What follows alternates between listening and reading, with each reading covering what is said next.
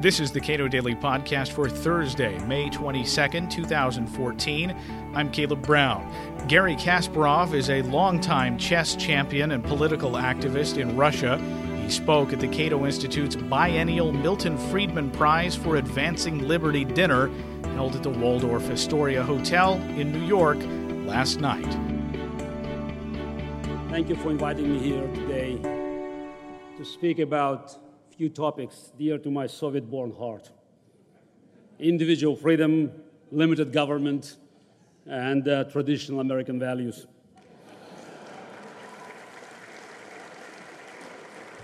If only my die-hard communist grandfather could see me today. And my sincerest congratulations for the winner of the 2014 Milton Friedman Prize for Advancing Liberty, Leszek Balcerowicz.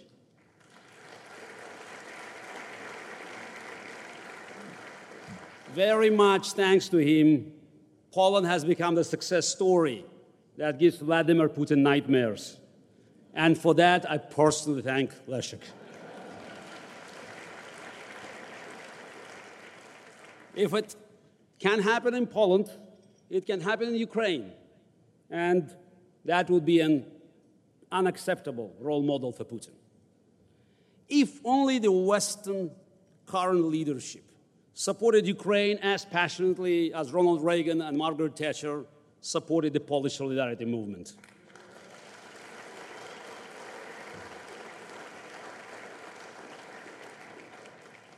Sometimes I can't help but joking that if guys like Obama and Cameron had been in power in the 80s, I would be still playing chess for the Soviet Union.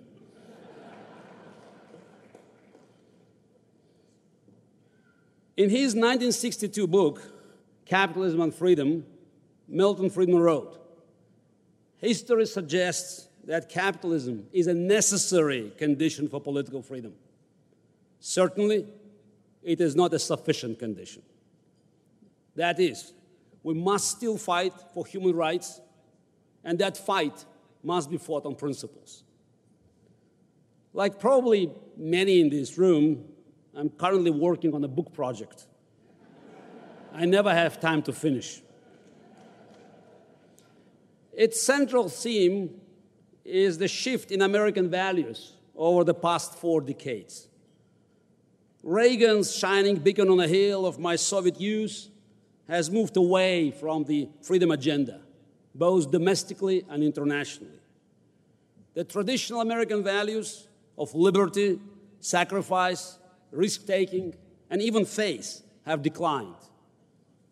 On the rise are safety over risk, equality over excellence, comfort over sacrifice, and hyper-partisanship that fight harder and harder for smaller pieces of a smaller pie.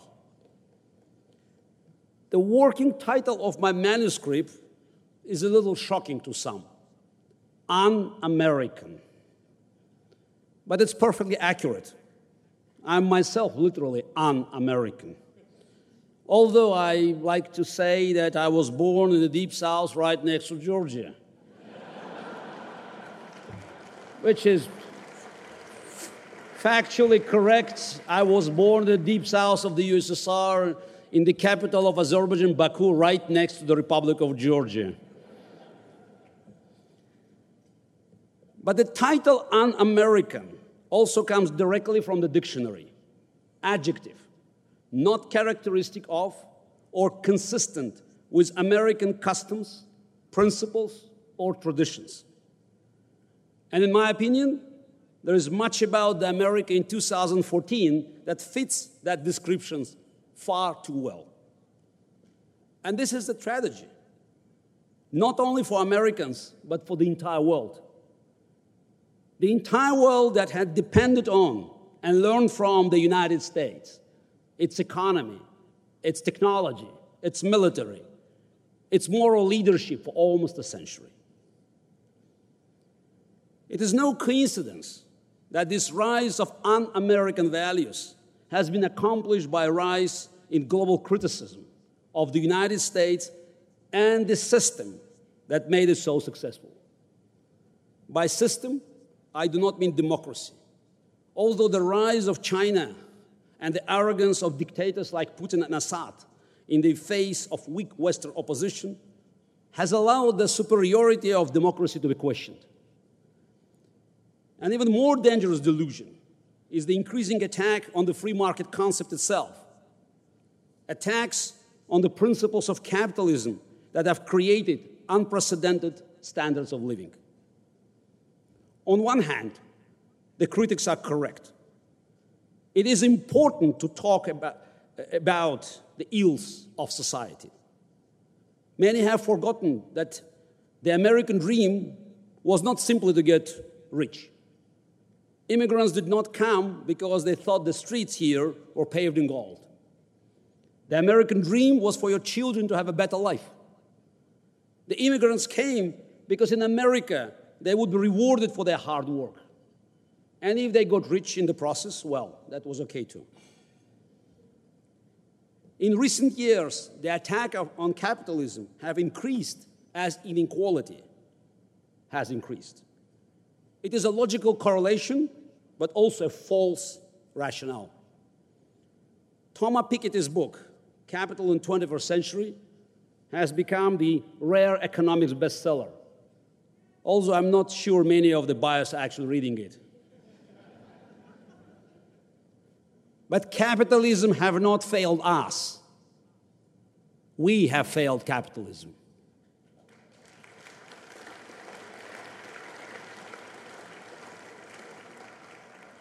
I'm afraid my memory is not photographic, as some of the legends about me say, but I'm sure that I would remember if the works of Adam Smith included the phrase, "too big to fail."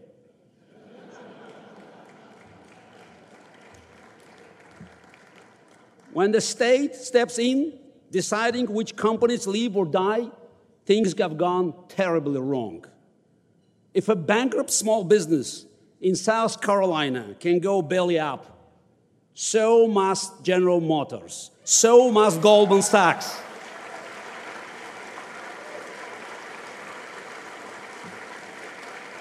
Sorry, guys, no offense meant. Much of the conservative conversation about the government is about making it smaller. But the size isn't everything. A small government can still be dangerously interventionist. Limiting the government power should come before worrying about its size. When you base your policies on principles, there is no room for but. We believe in the free market, but that's trouble. We will defend democracy and freedom and human rights, but not in Ukraine. Trouble again. Rising inequality is a critical problem today, but it comes from decades of moving away from the principles of excellence that have created the richest society in history by the end of the 60s. Trying to repair the damage of nearly 2 generations of value shift with policies that attempt to enforce equality will only make things worse. Trust me, I'm from a place where everyone was supposed to be equal or else. And it wasn't as nice as some of today's liberal commentators seem to think it would be. And as someone who looked at America through the Iron Curtain, I have strong feelings about the relationship between the importance of freedom at home and caring about freedom globally. It's obvious.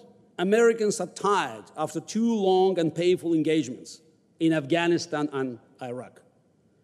Most do not want to hear about America's responsibilities or the importance of standing up for human rights around the world. But when you betray the notion that freedom is worth defending everywhere, you begin a very dangerous path for America and the world. If it matters at home, it matters everywhere. The US, Europe, and other democracies thrive with global stability. Dictators like Putin, especially ones with energy resources, thrive with global instability. Western leaders saying that they must focus on domestic issues and jobs are short-sighted and only postpone the inevitable conflict. Economic growth requires stability, and that cannot exist when Putin can annex a chunk of a European nation with impunity and launch a paramilitary invasion of eastern Ukraine. And please don't tell me that Putin is too dangerous or Russia is too powerful today to challenge. More dangerous than Joseph Stalin when Harry Truman saved West Berlin in 1948, ordering 11 months of airlifting supply to the besieged city against the advice of his generals. What is lacking today is that leadership. Leaders willing to stand up to dictators who only respect strengths. Ronald Reagan had two things more recent world leaders lack: principles and the credibility that only principles can provide.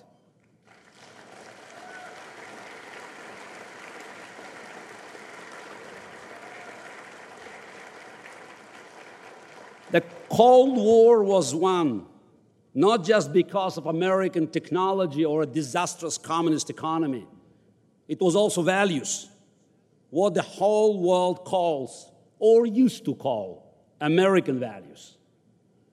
For those of us behind the Iron Curtain, we knew people outside genuinely cared, that we were not alone, that Americans believed individual liberty was for all, not just those lucky enough to be born into it.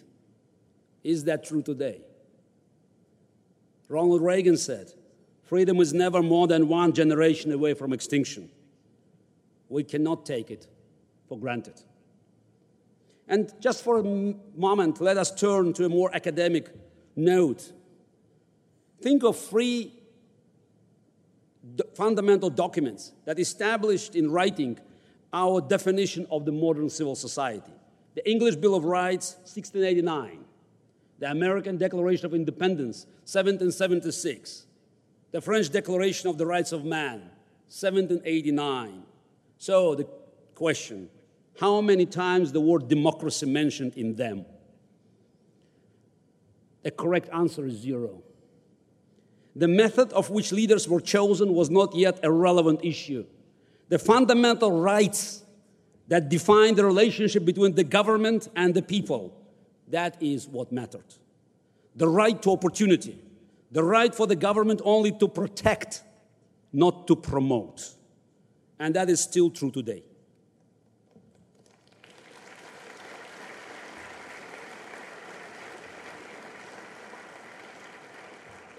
Individual freedom is the basis for the free market system of all successful economies. It's the basis of a foreign policy that says freedom for others is as important as for one's self. Risk, excellence, sacrifice, faith, unity. American values that were good for the world and good for the American economy. Not coincidentally, those are also the values of innovation and entrepreneurialism, of new technologies, new industries, and new jobs.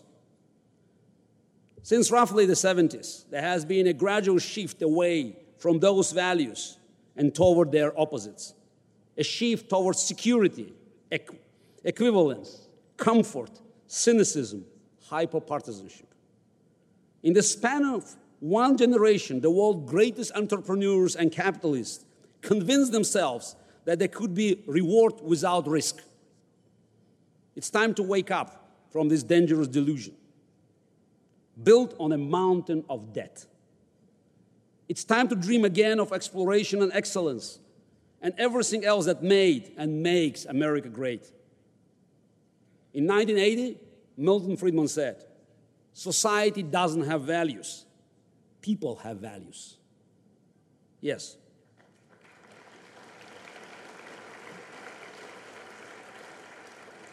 And we must talk to people about these principles of freedom, work with people, not against them, not even for them, to rediscover the values of big challenges, of seeking new opportunities, of doing things because they are hard.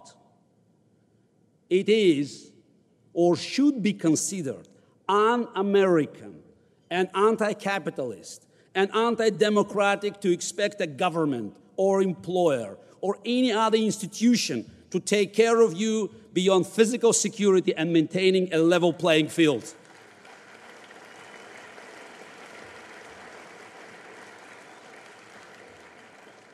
And for the government to get out of the way, the people have to demand it. Aiming high, believing in yourself, and the power of your desire to change the world is an essential part of a citizenship in a democracy, especially the greatest one of all. The best way for America to strive and to lead is for it to once again serve as a model of how successful a nation can be when the government stays out of the dreams of the people.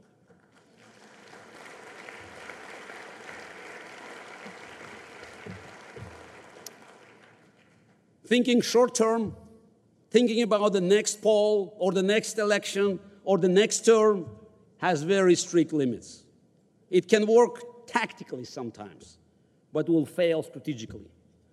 Barry Goldwater lost terribly in 1964, but the ideas of his campaign laid the foundation for the Reagan's revolution. At some point, you have to run on principles, not just policies and sound bites. You have to run on the future of the country and on the future of the world. Thank you.